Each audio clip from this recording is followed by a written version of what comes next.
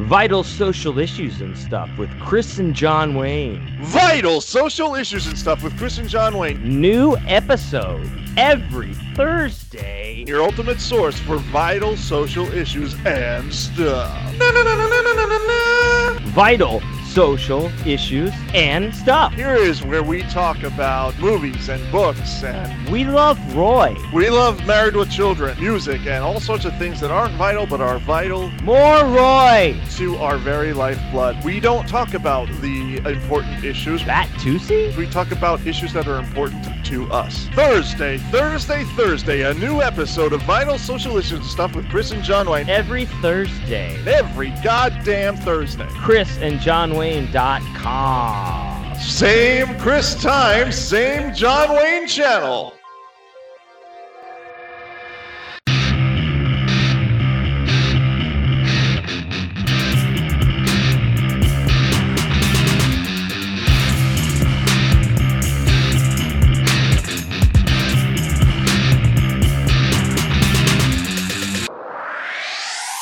Welcome to John Wayne Lied to You, the storytelling podcast featuring me, your friendly friend that's friendly of the fun friends, John Wayne. That's right. Wow, I just keep getting better at that, huh? 100 and some episodes, whatever.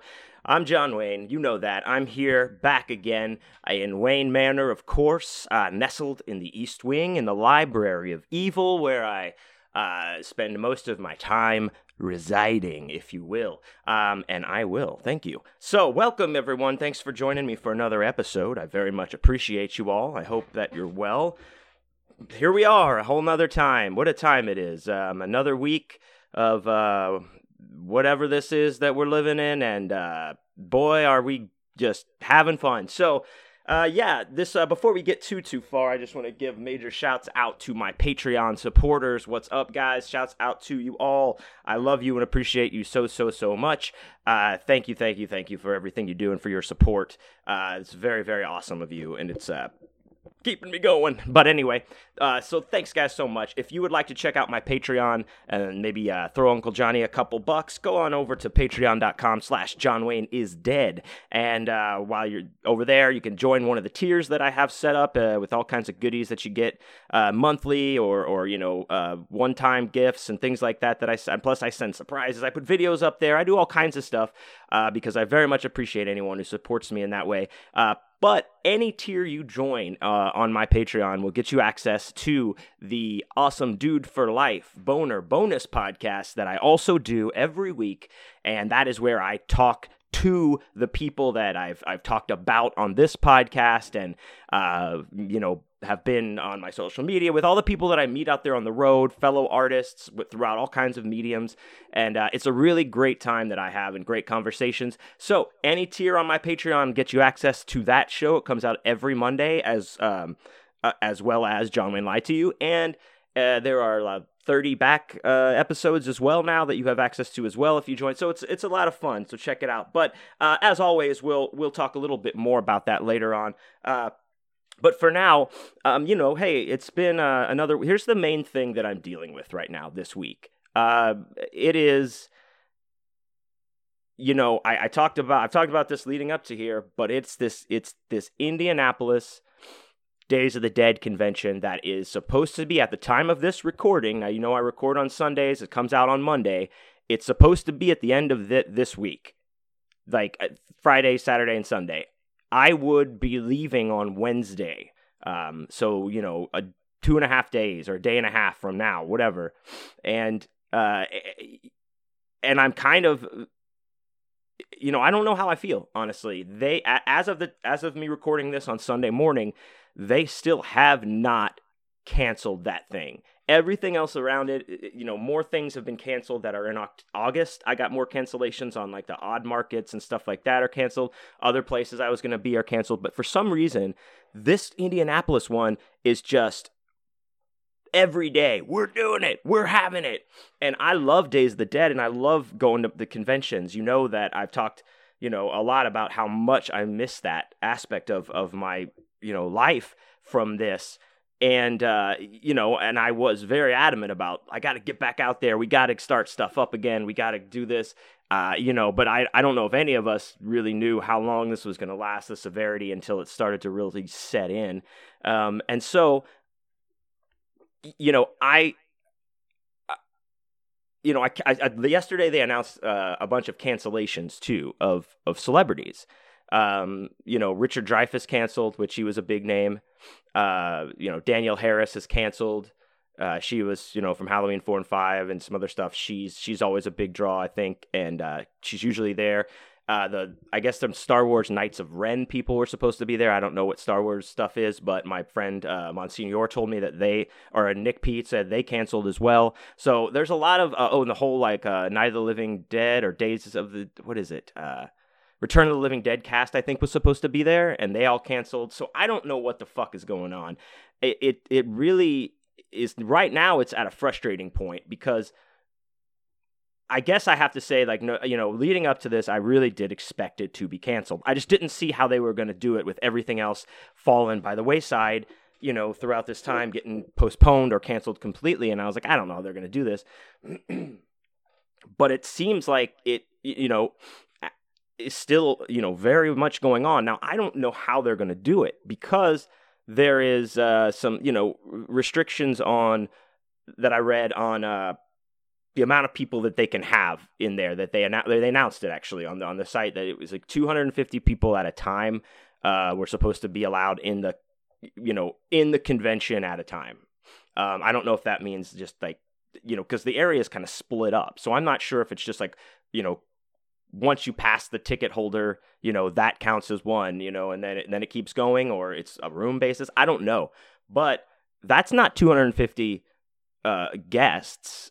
That's 250 people total. So you have to roll in the staff of the hotel. You have to roll in, the staff of the hotel is going to be working the area. You have to roll in all the vendors and their crews or whatever. Not like everyone's rolling with crews, but almost everybody comes with at least one person with them. I go out and do them by myself a lot of times when I can't, when schedules don't line up or we can't get Nick out there with me or whatever. But, more often than not, I'm going to have one person and you got to think about that. So that right there, I would say you've got half of your capacity cut just because you have all the people that are actually in there, the vendors, the celebrities, all that kind of stuff. So I was like, man, how the fuck are they going to do this? Like, what is going on? I honestly have been going really back and forth about this in my head, all week. Wednesday, Nick P was over here. We were writing and doing stuff. And he said, we were both talking about, I can't believe this thing isn't fucking canceled yet, but he's not going to be able to go because he's got some commitments here. And, oh man, I forgot to say I got my coffee because I was about to take a big old swig of my coffee and my Drink Coffee Hail Satan mug. Thank you, Chris and Alicia. I got my Topo Chico, of course, and a nice pipe of Grandpappy's medicine. I already been working on that this morning. But I've been, Nick said, so he said he's not going to be able to go. And I was like, man, that sucks because at least if I would have him with me, it would be something. And a couple other vendors that I know from the road have texted me that are going to be there as well. And are like, hey, are you still going? I'm like, yeah, as far as I know, this was, leading up to today, like this week or whatever, just looking at it. And I really was like, yeah, I guess I'm going, fuck it, but honestly, after yesterday and this morning, the more I think about it, it's like, man, is this really fucking smart? What is the thing here? I don't want to, we obviously have fucked things up by everyone opening too soon. I mean, whatever has gone on, especially Texas is one of the hot states for that. And I can't, I'm not sitting here about to drop my decision on you right now, whether I'm going to go or not if they have it. It's really going to have to be a game time decision, but I really don't know what the value in me going up there would be if, because you read the comments on the posts on their Facebook, the Days of the Dead Facebook for this event, people are like, I already canceled my tickets, I canceled my hotel, I'm getting my money back. You know, I don't know why they don't just cancel this. What is going on? How are they going to have this event? This is going to be, you know, all kinds of negative remarks about, you know, but legitimate claims. They're not just, you know, being shitty to be shitty. It's people that are genuinely like, hey, how are you still having this? All of the major celebrities are canceled. You know, and who knows who else is canceled that hasn't maybe been announced yet, or, you know, who knows, man? Who knows? So it seems like a lot of people are pulling out. I don't want to, you know, I don't want to be part of the problem by me driving my happy little fucking skinny tattooed ass up to Indianapolis, and maybe, you know, I'm fucking John Wayne, Superman, no sick, extra power form, whatever.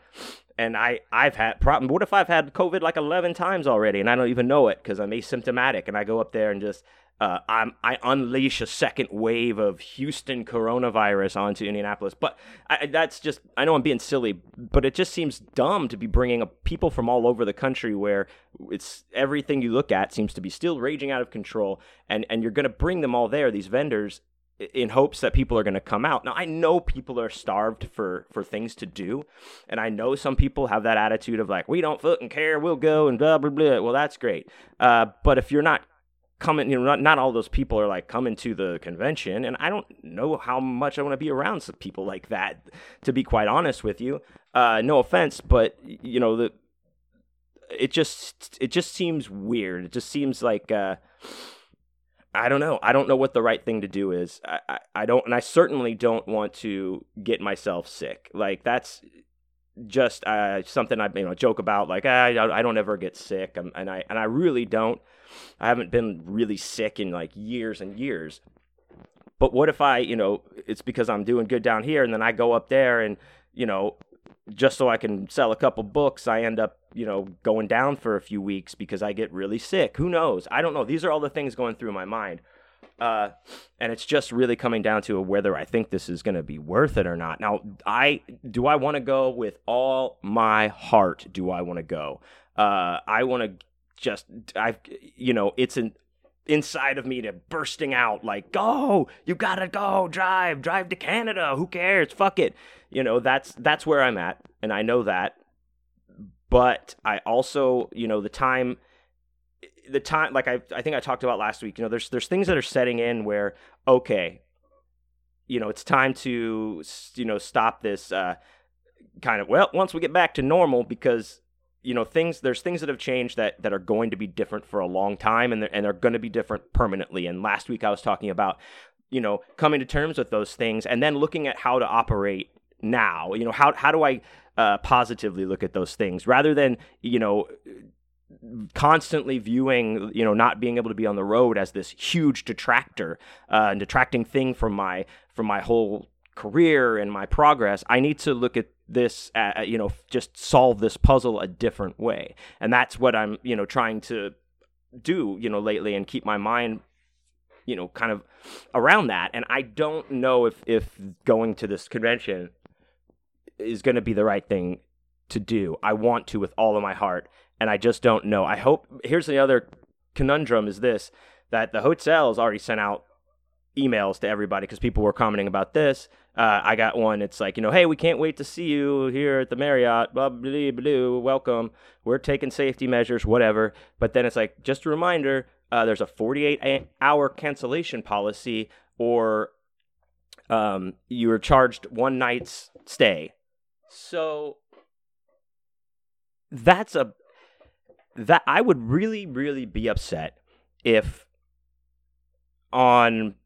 they really waited to the last minute. Like if they're teetering on whether to make an announcement or do this, I think they need to do it on Monday, on today, and maybe they have by the time you're listening to this, and we know, I don't know. But I'm gonna be surefire upset if they wait till Tuesday to cancel, and then I'm supposed to check in on Thursday, and then the hotel gives me some grief about like, well, we're gonna have to charge you for one night, because that's like a double loss. You know, I'm not going there to make the sales anyway, and then I gotta pay for a room for one night. That, you know, so it's all of these things, man. I don't know. Some people probably like, just cancel today, dude. It's Sunday. You're doing this, recording this. Just cancel. I don't know. I don't know. Maybe I will. Maybe I won't. Who knows? But that is what's been vexing me mostly this entire week. That's what's kind of comprised my, taken up my mind share a lot this week. But, not all of it was centered around that. I did get to spend some good quality time with a friend of mine I haven't seen in a while. My friend Dana, shouts out Dana, Dana Graham. She was on my Awesome Dude for Life Boner bonus podcast several episodes ago, and I don't think I've actually maybe seen her once or twice since, but then all this happened and I haven't seen her at all. So she was doing some stuff at her studio, and I just stopped by to visit her for a little bit, sit outside and shoot the shit. And it was nice to catch up with her and see what, I urge you guys to check out Bad Wolf Art Collective, the Houston, Texas one, and Dana Graham or Miss Marie King, or she goes under a couple things. Her tattoo name is Octoboros, so at Octoboros. They had a lot of things on the books, a lot of events that were set up for this year with their art collective that, of course, now are no more, nothing has happened. So that kind of, that's going to stall out anybody. So, but yeah, she's working hard and she's got her team in there still trying to do it. So check them out and check out Dana. Check out her tattoo work at Octoboros. She's tattooed me a couple of times and she is awesome. So that was, it's good to connect with somebody I haven't seen in a while, and even better to be able to sit, outside and speak, not through a computer screen. So that was pretty cool, and it was good to catch up, see what was going on with her art and stuff. Outside of that, I've really been keeping myself busy with, I'm writing this third book of this kind of thing that I've talked about that's turned into this weird series that I'm writing, and I'm having a lot of fun with that. Working a lot on that. There's a lot of action and crazy shit going on in this book that I'm having a lot of fun writing. But outside of writing stuff, I if I remembered to put it in there at the beginning of this episode before the episode started, there should be a bit of commercial there for the new podcast I started doing with fellow author and awesome dude Christopher Triana called Vital Social Issues and Stuff with Chris and John Wayne. And we've had our third episode go up this past Thursday, and a new one comes out every Thursday. And we've been having a lot of fun with that, recording those, and I'm doing all the editing. Like I said last week, the video editing, all that kind of stuff. That commercial I put together because somebody actually reached out to us and said, "Hey, we want to promote you on our podcast. If you throw together a radio style commercial, we'll play it." And that shouts out, dude, Chad McLeod. Yeah, shouts out. Thank you for that. And so I was like, yeah, this is multi-purpose, so I can use this for something else. So I stuck it on here just for fun. But that's been a lot of fun as well. So I urge you to check out that podcast too if you haven't yet. It's very different from this one. It's me and Chris talking, about stuff that we like. It's not about real vital social issues. It's about Batman and, the Coreys and Joel Schumacher and all these Ernest, all kinds of crazy shit that we talk about. And there's a video version of you can see the video of us doing it on our YouTube page that we have, Vital Social Issues and Stuff with Chris and John Wayne. You can go to chrisandjohnwayne.com. I set that up, so everything's right there. So I've been editing this video, doing all this kind of fun stuff to keep me busy and kind of chilled out, and while I kind of figure all of this stuff out. But yeah, so that's been keeping me pretty busy. But what I think we will go ahead right now and just jump into our tarot reading of the day. As you know or do not know, I do a 3-card tarot reading on myself before every episode. I just sit down and I write, what's been on my mind this week, the things that I'm thinking about, and kind of just re-examine those to get a new perspective, under the kind of prism of the cards. So it's fun. So this week, sorry guys, I'm not sick. I just did a huge rail of Coke. So, haha. Anyway, so this week, what's been on my mind is, patience, staying patient. I talked about, I was just talking about this whole, go or don't go. Is this convention happening too early in this whole thing? And it's, been making me think like, okay, do I just need to be even more patient? with things. So that's been on my mind. Acceptance also, acceptance of things that are changed, acceptance of things that are gonna change, maybe accepting the fact that there will be no conventions this entire year, that kind of stuff. Like I was talking about earlier, just accepting these things and then moving on to figure out the next way or the new way or what I can do. Formulate plans. Just, again, that goes back to putting together a plan for this new situation that I have to navigate. Problem solving, always smart decisions and focus. So all of those things kind of are around how am I going to move forward with what I'm doing and grow in my success and continue to be successful. So first card I drew was the Page of Wands. So, page cards are all about the beginning and a good energy, starting off something, inspiration type thing. And that's, no exception with this page. So the Page of Wands is down to do anything. Like you are just, somebody says, hey, let's go throw an elephant off a building onto a playground, and you'd be like, let's do it. You're ready. You're down for whatever the idea is, whatever the opportunity is. You're good to go. You're all about embracing a new opportunity because you want to see where it takes you. You want the story out of it at least. At least that you're going to get something out of this. So you're more willing to just, yes, I'm going to go and just try this out. And you're kind of okay with just doing that without necessarily putting a plan together or knowing what the plan is beforehand, because this is just this is an exciting thing, and it's just for these possibilities to see where it kind of goes, right? This card says you're someone who has a knack for coming up with creative ideas without being weighed down by the burdens of everyday life. Now, that's saying, this is a double-edged sword, because it's saying you come up with these ideas that are really creative and imaginative to solve problems, because you're not necessarily, your mind isn't conditioned already to, before you start coming up with solutions, you're kind of already coming up with more problems, where you're like, okay, I got to solve for this. So if I do this, but that's going to and it's all analytical problem solving like that, where you're like this, then that, then that, then this. This kind of problem solving and ideas are not considering any of those things and just like, let's do this. And that's a great energy to have, and you can come up with a lot of cool things and inventive things. However, it's very important that if you're experiencing this kind of energy and you're acting out like this on it, that you do make sure that this idea is rooted in reality. Make sure that you actually can deliver on this. This is something that can be done. It's great to have these ideas and not worry about the, whatever consequences or extra things you have to think about. However, if you, actually implementing it, you need to start bringing these aspects into it. Can this be implemented in a physical sense? And then map this out one thing at a time, to pull this off. And you might even want to do some smaller kind of test runs, experiments, if you will, in however you can, to just maybe even test your idea a little bit further before you really invest time and energy and money or whatever into it.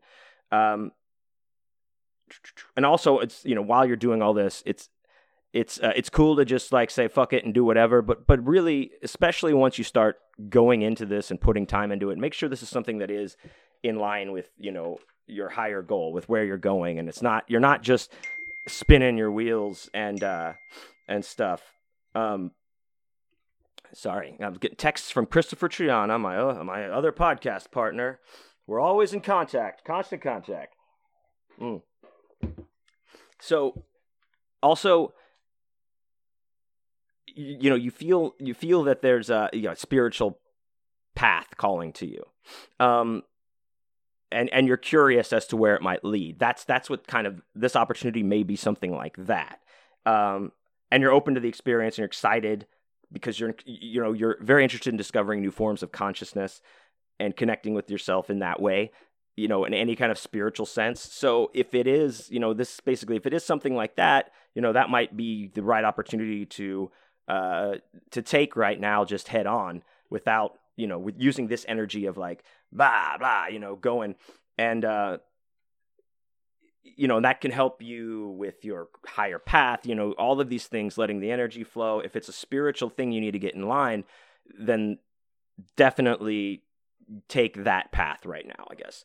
Next card I got, Ace of Cups reversed. This is the card of self-love in the deck of tarot. This is the main card of taking your love and loving yourself, baby, because you are worth it.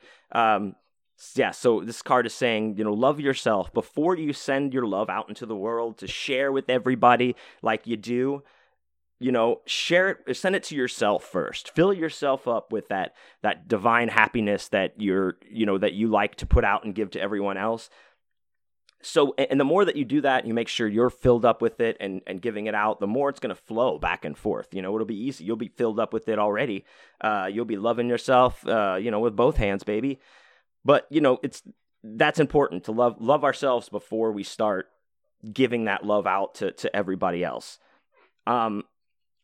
Again, this also kind of, from the last card talking about the spiritual sense or the path there, this is asking us to connect with our subconscious right now to get better in tune with our intuition and discover how to bring more of an intuitive flow to your life. And that, is kind of like with the connecting on the spiritual level, seeing where this is going to lead you, new forms of consciousness here, how you're going to bring intuitive flow into your life down here. They're parallels that go together quite well. So you're okay. Let me see. Hold on. So it's all getting that intuition to flow, just like I said, the self-love, keeping that flowing. But on the other end of that, it's we need to be sure that we're not repressing so much emotion or some emotion at all. We may have feelings that we're not ready to express publicly, and we're kind of keeping them close to the vest. That's fine. But make sure you get them out in some way, privately, if that's the case, just maybe journaling or blogging or drawing, whatever it is, getting in your car and screaming at the top of your lungs. However you need to get this out privately, you need to do that, because otherwise you risk this emotional blockage that's going to gum up the works, if you will. And then all that work we've been doing on flow and energy flowing back and forth is all mucked up. And then we're probably going to have some explosion where we'll yell at somebody that's, completely misdirected, and it just goes on from there. So it's very, very important that even if it's something you're not comfortable sharing, or you don't want to tell anybody, or you just want to deal with yourself for a while first, that's fine. Just find some way to express it so that you don't just get bottled up, keep it bottled up. And last card that I got, the 8 of Pentacles. I like this card a lot too.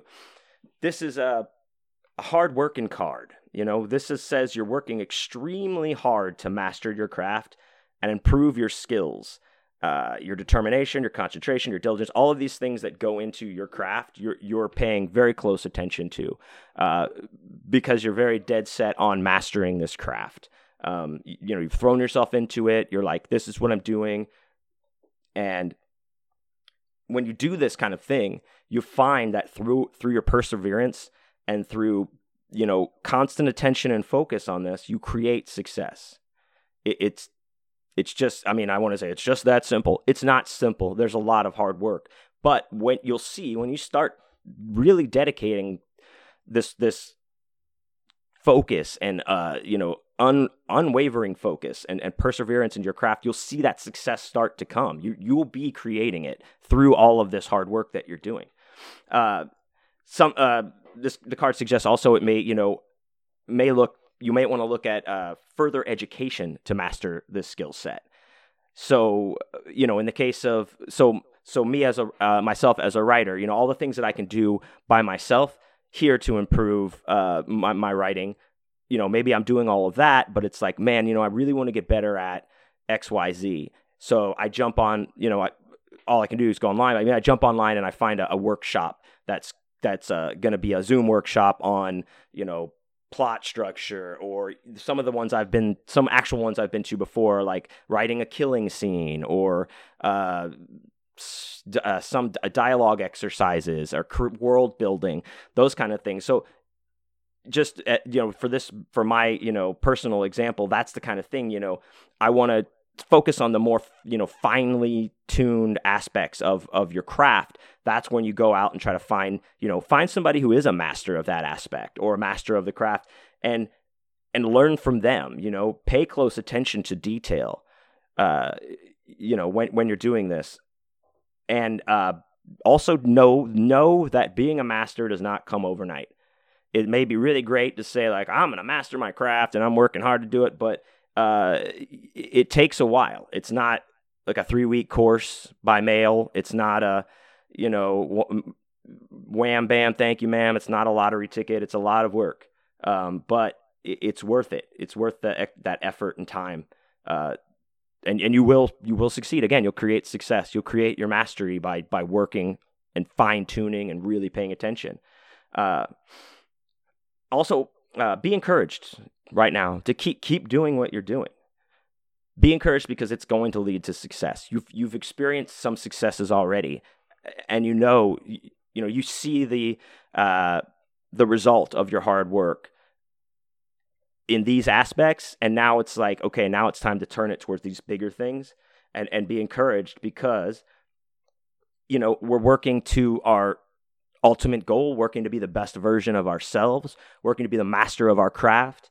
And we're doing all the things, and we should be encouraged in that, and not doubt ourselves, not start slipping into self-deprecation and stuff like the Ace of Cups reverse. Self-love, start there if that's what, if that's where the lacking is, and, just be encouraged. And I'm looking at these because I'm looking across the 3 spread of these, and I think that this was a good spread, together.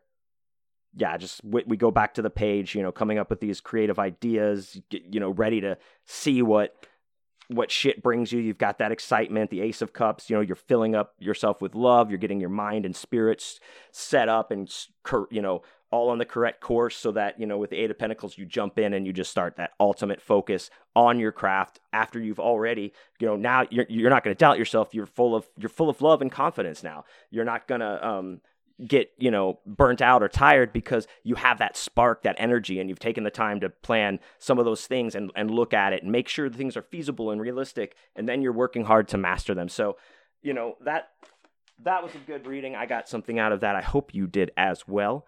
Now, I mentioned earlier, I'm sorry, I do, if you're into tarot, or you're interested in learning more about tarot, I do a card of the day reading on my Instagram story every day.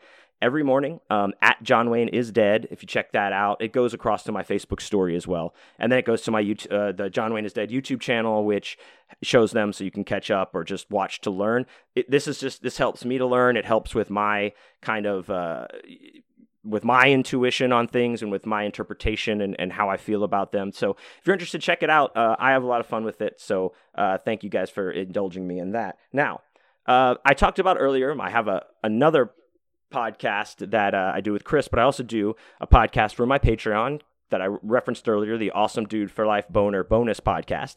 And what I've been doing the last several weeks is taking a piece of the interview that's going to be in that episode, the episode that comes out today, the same day as this one does, over on my Patreon, and just putting it in here so you guys can check out my guests, get a little bit of get a little taste for them, a little feel for them, and hear what the podcast is all about. And then if you dig it, come on over to the Patreon page, patreon.com/JohnWayneIsDead, and sign up, and you'll get the full episode plus all the other episodes. Or at the very least, go check out the guest, see what he's all about, or they are all about this week. But this week, I talked to a good friend of mine, fellow author.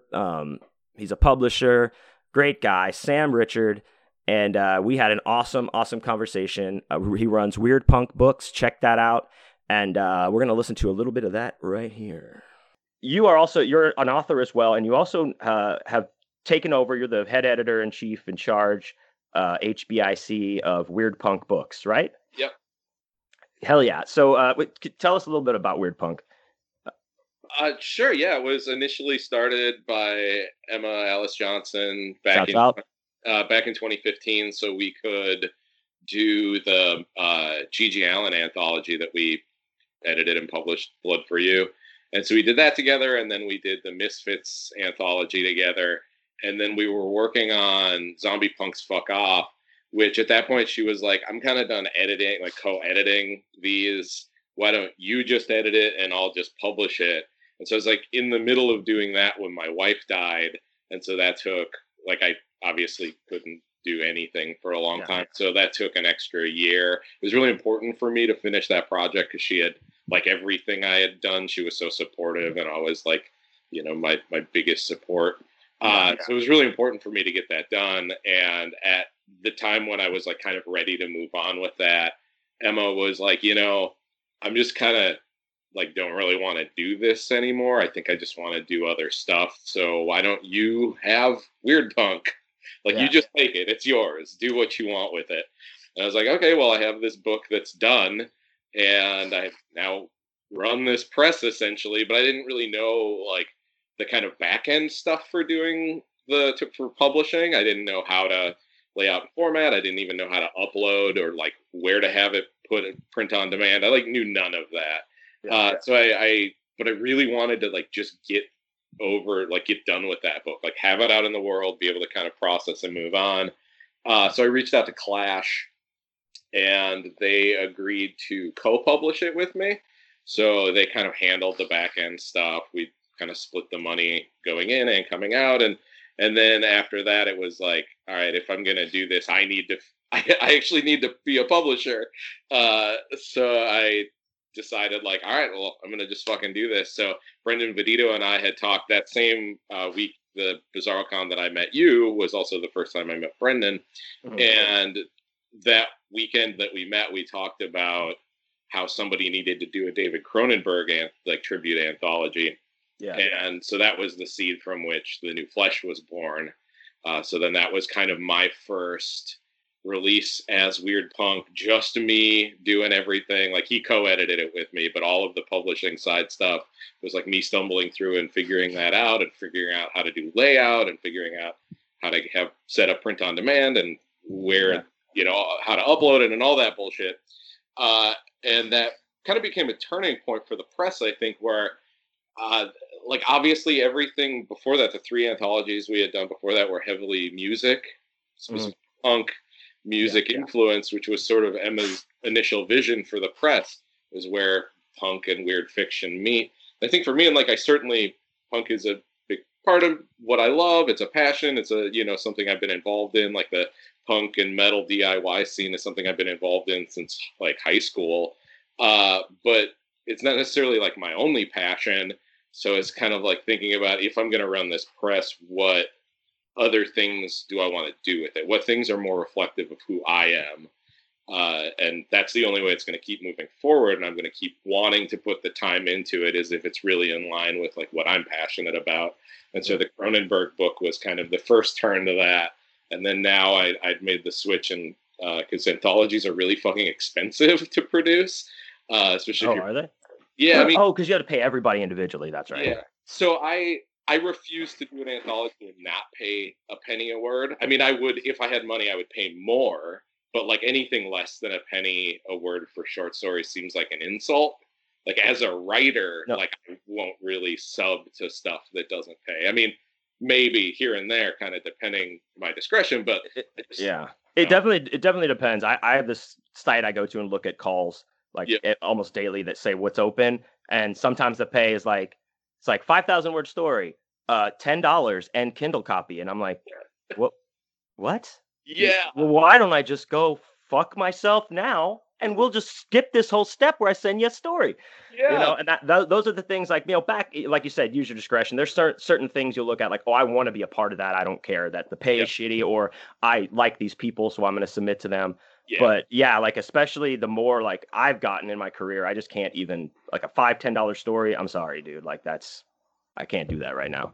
Yep. So yeah, that's exactly, like, I'll do that for, like you said, like, friends, or, like, I'll I always expect like a zine is going to pay less, like a token payment. And if it's a cool zine, like, sure, I'll do that. But you're talking like it's a real book and you won't even send me a physical copy? Like, absolutely fucking not. Yeah, that's ridiculous. So I'm sorry I cut you off there. No, it's fine. So it sounds like, so now you're doing all the setup, the back end stuff, the layout and all that shit. You're the fucking whole deal. Yep, I pay people to do the external art and whatnot, but I do the internal formatting because I really like that. But so I also, like, anthologies are so expensive that I was like, you know what, maybe now is the time for Weird Punk to start doing like solo works, specifically novellas. I think I'm most drawn to. I mean, I like short stories. I read short stories. I like novels. I read novels. But as a publisher, honestly, novellas are just easier because the editing process doesn't take days and days and days. Like reading through submission piles, it's like I'm not reading a bunch of 80,000 word things to see if I like it. It's like, oh, they're 25 to 40,000 words. It's a lot more manageable. Right.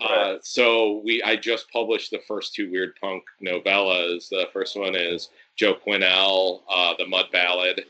And then the second one was my own Sabbath of the Fox Devils. And then sometime like probably later summer, the third one will be Roland Blackburn's 17 Names for Skin, which is also amazing. So trying to keep that train going and like make this pivot to like, no, like let's do fucking like people's solo novellas. Yeah, start building up the press there. Get some names. Is this oh fuck, what was I gonna say? God damn it. I just lost my fucking, I do this all the time. Oh, is this like do you have like is it primarily horror or bizarro or weird, or what are you trying to do that in that angle? Horror generally. It's hard to so I haven't done any like real true open submission calls, but what I've done is like on Facebook and the Twitter accounts and whatnot, I've said like, send me your pitches for finished, like things that you already have finished. Don't tell me about the thing you're going to finish. If you have a novella that's in the horror vein that's finished, send me a pitch. And then if I like the sound of it, I'll look at it. And I kind of realized through doing that it's like really hard to express exactly what I'm looking for, which has got to be really annoying for everybody. So I'm sorry, but it's almost like vibe and tone and atmosphere and influences, or like kind of, horror is so broad. Horror can mean so much to so many people that it's like, I don't exactly know how to put into words the branch of horror that I'm looking for, but it's definitely things like a cross section of like weird fiction and body horror, or like a splatterpunk attitude, but not necessarily like for its own sake. Like I still want it to be human. I still want it to have like emotion and pathos. And so, I also like, I like things that are very dark, but like grimness, when it's just grim, becomes so flat. So it's like an element of humor can totally help, so it's, I don't know. To tell you the truth, I don't really know exactly what I'm looking for, except for like, here's a list of things that I like, and if it's kind of like this, maybe I'll like it. Yeah, this actually, I had a conversation with my buddy Rahul, kind of about this same thing. Shouts out Rahul at Coyote Bloodbath. He's a poet and I don't want to say performance artist. So he like has backing tracks and shit when he does, his shows. And so he's just recording this album right now. It's like 7 tracks. And he has this one song he was telling me about that he wants real drums on it. Like, so he sent the track to like 5 drummers here in Houston that are all like great drummers. And I was, because the first thing I said, like, dude, are they all in the same genre that you sent these drums? No, he's like, no. I was like, okay, good. So he sent them, and everything he's getting back is like, that's not it. And he's like, it's frustrating because I know what I want, but I can't necessarily articulate it. And I was like, you're gonna know it. You know it when you hear it, right? And he's like, I'll know it when I hear it. And I was like, it's just that intangible thing that you never know what about, like, especially, people may think drums, right? You're a musician. Drums are like, oh, that's straightforward. You're playing drums. No, you're not, dude, because you got people that can lay in that pocket and like really groove with you. You got some people have that sloppiness. I know, like, I like Jack White a lot, and back in the day when Meg White played drums, and he would have another person play drums on White Stripes songs sound completely fucking different. Yeah. Even though they're doing the same thing, Meg just plays like a sloppy, weird way of drums that gives it that sound. So it is like that. And that's, that's kind of how a lot of presses and books are anyway. It's like, yeah, there's a general overall thing you're looking for, but it doesn't restrict it or mean that, something's off the table because it's out of that list or something. Yeah, exactly. That's like, so with Joe Quinnell's book, The Mud Ballad, they sent it to me because a good friend of mine, that's Josie, is Joe Quinnell, and they sent it to me to just read as a friend, to kind of beta read it and edit it and see if, because they were going to actually submit it to Grindhouse. And I read it and I was kind of already thinking like, oh, I want to extend the press into novellas. And kind of what I was thinking is like, I'm a huge fan of the Del Abyss line of books, like Kathy Koja and Poppy Z. Bright and Dennis Etchison and, all of those kind of 90s writers that did that weirder thing than most of the horror was experiencing or like putting out at the time. And so I was kind of thinking like, what I want to do is kind of be a modern Del Abyss-ish thing. And I read Josie's book and it's straight up like, I mean, it's absolutely her own voice. It's incredible, but it's like got a Lansdale vibe. Oh, cool. Like Lansdale and Catherine Dunn's Geek Love and Nightmare Alley kind of vibe. And it wasn't exactly what I was like thinking about for the press. But I read it and I was like, I absolutely want to publish this book. Like, this is fucking amazing. So it's like, even outside of what the parameters I had in my head were, but I just fell in love with it and thought it fit. And luckily they, agreed to let me publish it. But yeah, it's that kind of thing where it's like, yeah, I might have this list of things, but it's certainly not all inclusive. There's a lot of cool shit that I'd like to do.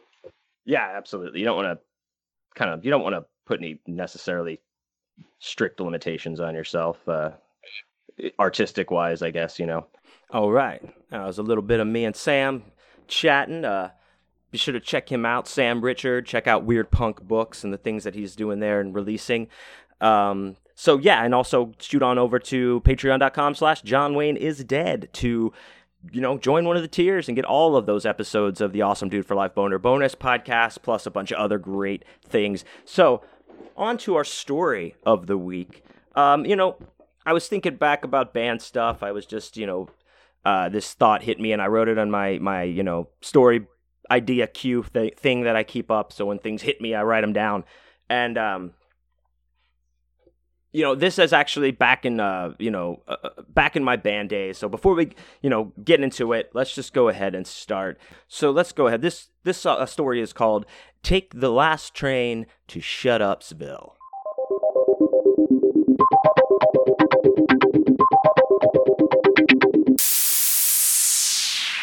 So this story is back in my one of the first bands I played in, or for a long time, called Taint. I've told this story about Taint. I've had a couple of Taint stories on here myself, but this story is about them. And I always, like, lately it seems maybe I've fried my brain so much that I'm like, did I tell this story? I don't know, but I know I've talked about this. I told my mom this story. So either way, here we go. So this is back in the early 2000s. I played in a band called Taint. We were a hard rock type of, melodic band. We did some weird sections because we were into prog rock, but it wasn't really it was just like a hard rock band, and we had a lot of fun. But we had to practice in we had to find a practice space to rehearse in because at the time none of us lived in houses or anything. We were still. I was going to college, all that kind of stuff. We're living in apartments. You can't have a 5-piece band practice in somebody's apartment. I don't care how cool your complex is. And, so we needed somewhere to practice, and we started looking around. Now, one of the more popular, or at least it was at the time, and I know it's still around, probably just as popular today, practice space that's in Houston, kind of down by the convention center and shit, like kind of by Warehouse Live. If you're familiar with the area, it's a place called Francisco's, and that's a 3 or 4 story building that just, each story is just practice rooms, just room after room, just rehearsal space. And you rent those rooms by the month, if I am correct, and that's like your space. You have to put a lock on it and key, all that kind of stuff, and you keep whatever you want in there. It's your practice space, but it's just a room, right? You don't get anything else but electricity. So you have to have things, like you have to have a PA or some kind of, way to sing or hear the vocals, some monitors at least. We didn't have any of that stuff. We're starting out. We're just stupid kids anyway. But we found this place that we could practice that did provide things like mics and a PA and a mixing board all in there in your room for you. And it was air conditioned, and that was a big plus, it being here in Houston. And we found this place. It was called Soundcheck Studios. I do not believe it's still there. I tried to find it, but I don't think it's around anymore. This place was built in, it's kind of like in an office park area where they converted like their entire section into these practice rooms. And there wasn't a lot of them. It was like Francisco's was tons of rooms, 4 floors. This is just maybe 7 or 8 rooms. Some were, there was maybe one that was a bigger room, like maybe it was the main stage room, they called it, or something like that. But it was just a little bit bigger. And you paid, I think at the time, it was $20 or $25 an hour, 3-hour minimum. And I know you're like, oh, wow, that's kind of expensive to do once a week, but split between 5 people, and it was we did 1 practice a week, and, it was just, that's what you did. We had no choice, and we made it work. And it really was worth it too, because these rooms were, like I said, nice and cool. The place is manned, like it's open and closed, it doesn't stay open all night. So someone is always there, if something fucks up. And, you have everything. Good mics, a good PA in there with, monitors right there. You could hear everything. It was a great, great setup. And the rooms, I think they were as soundproofed as they could be, right? But, your bands are fucking loud. Like, it wasn't like you went in there and shut the door and, it was like you can hear a pin drop outside. No, you could still hear shit pretty loud. But it wasn't to the point of, like, if you were in a room next to each other and someone was playing, unless you're like just in there doing acoustic rock. But if you're 2 rock bands playing in rooms next to each other, you're not going to bother each other. It's not like you're going to hear something that's going to throw you off.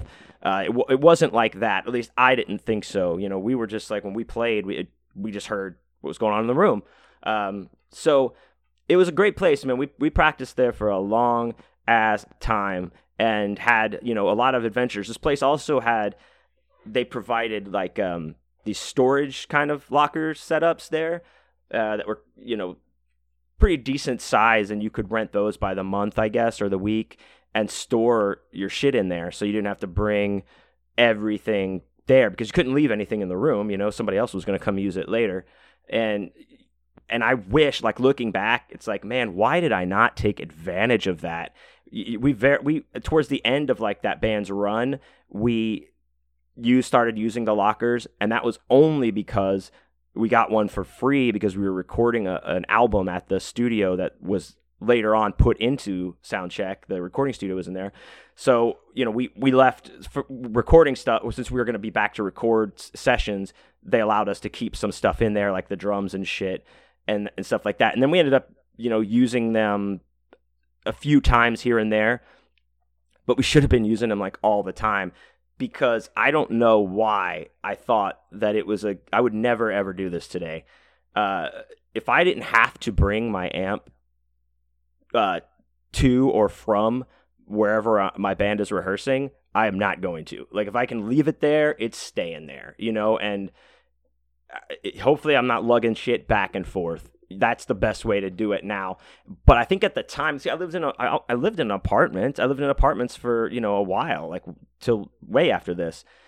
So it's not like I could plug in my half stack and really rip it up, I would practice through my half stack in my apartments, but it would be turned down so low. It was like, why do I even have a half stack?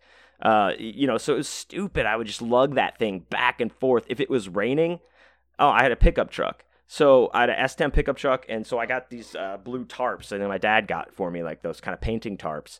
And I would just wrap up my shit in there in the back of the truck and drive on downtown. And also, this was I was going to Sam Houston and was going to college, eat 'em up, cats, me, yow. So I would sometimes be driving like over an hour to get there, like sometimes in the rain the whole time, uphill both ways. No, but it was I wish that we would have taken advantage of those fucking lockers, man. I think about it sometimes, and I'm like, what were we thinking? We lugged so much shit, and it would have cut down on our setup time and strike time because we just roll. Anyway, Soundcheck was a great studio to rehearse in. We got to know the guys that worked there and ran it because we were, there for a long ass time, and we were so consistent. They weren't used to, I guess they were used to bands coming in, maybe practicing a couple times and then quitting, or bands breaking up, or just whatever. Sometimes bands just coming through town to rehearse there.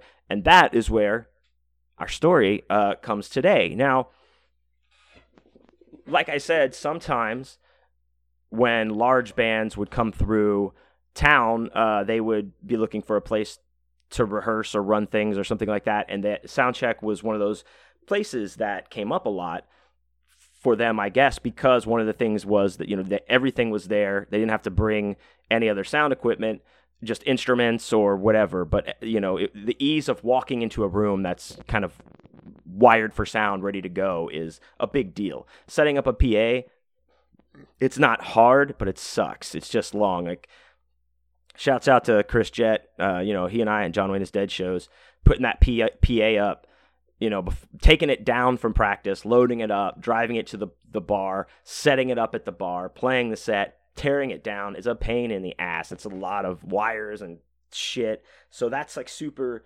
convenient to have that and worth paying a little extra money for. So I don't think a lot of huge name, like blow your socks off bands came through there to practice that I knew of or that I can remember. One I remember was I forget what this band is even called, but I remember they were just fucking ripping it up, man, because we could hear them outside the room. We were like, whoa, dude, who is this? Like, just, this is a pro band. You're like, what the fuck is going on? And it was, I forget what they were called. They had some super young virtuoso guitar player here that was from Houston, I think. But anyway, that band ended up backing up Kelly Osbourne's band, Ozzy Osbourne's daughter.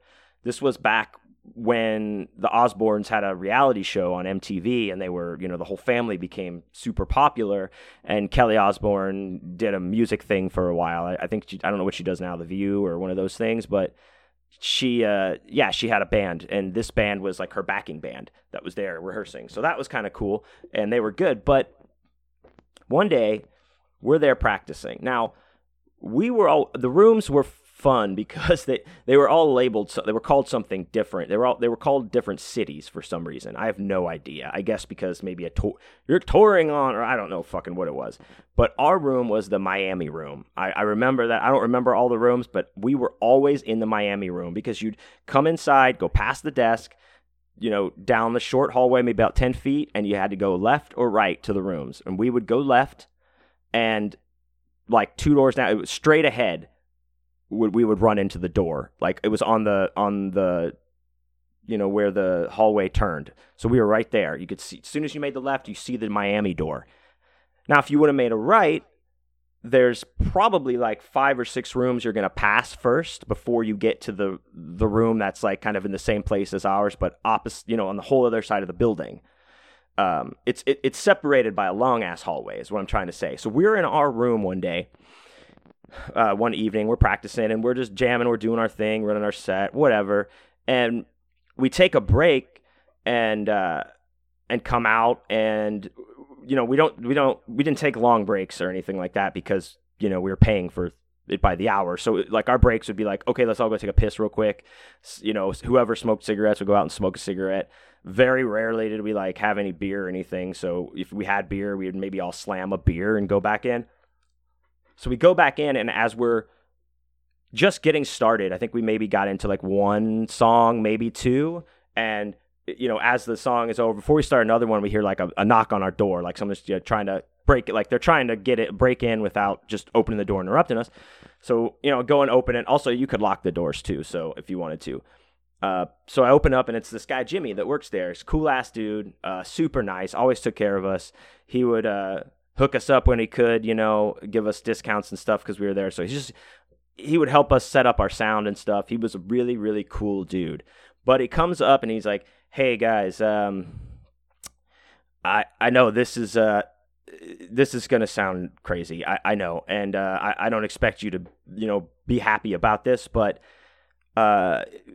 Mickey Dolenz is down the hall rehearsing, and he's complaining that you guys are too loud, and has asked that, I come and have you guys turn down.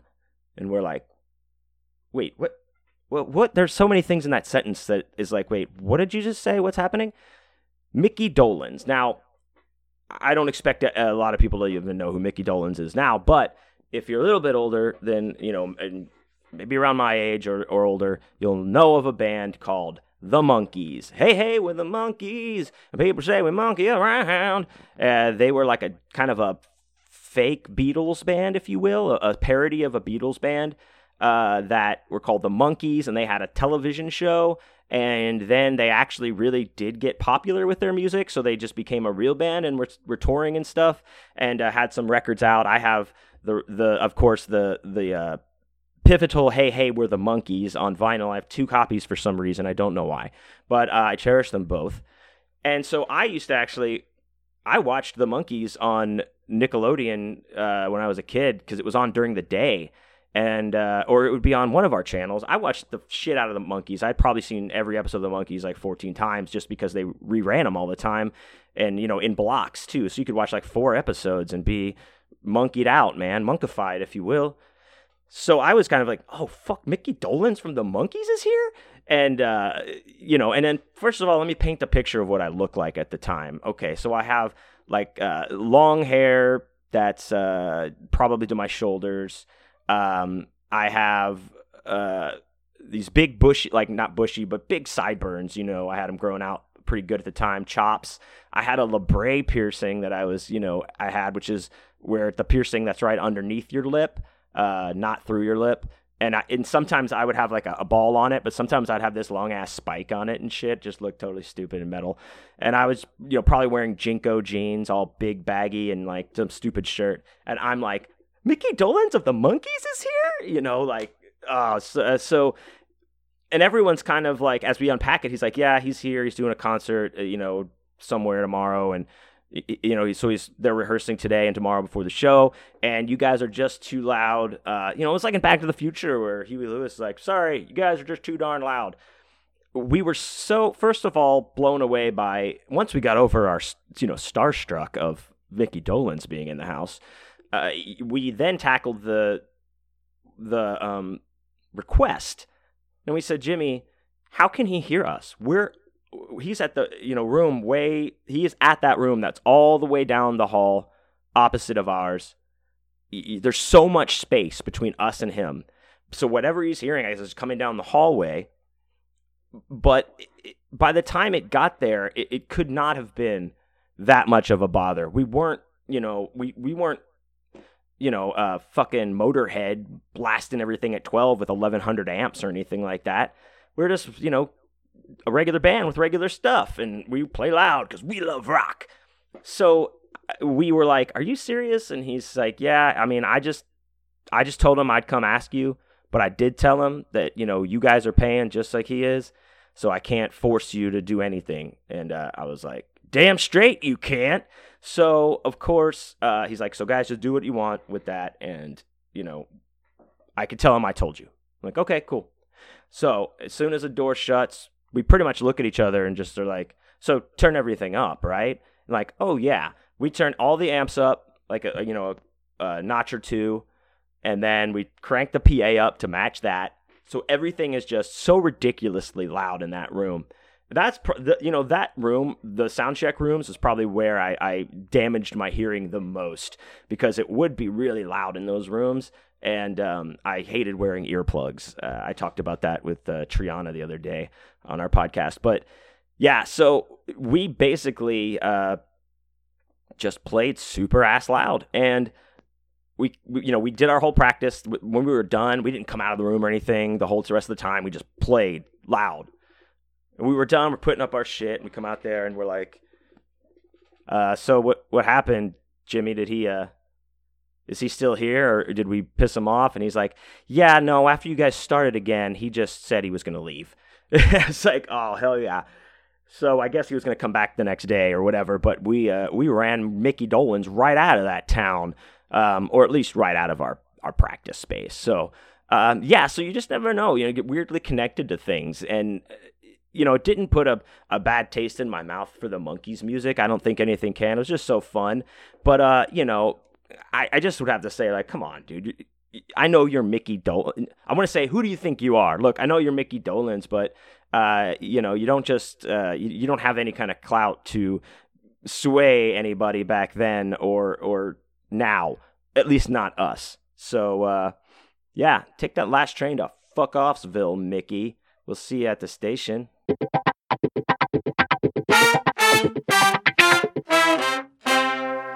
All right, there you go, man. It could have been, I wish it would have ended differently. I wish he would have invited us to come sit in with him in his show. We could have been honorary Monkees for one night. But, hey, you know what?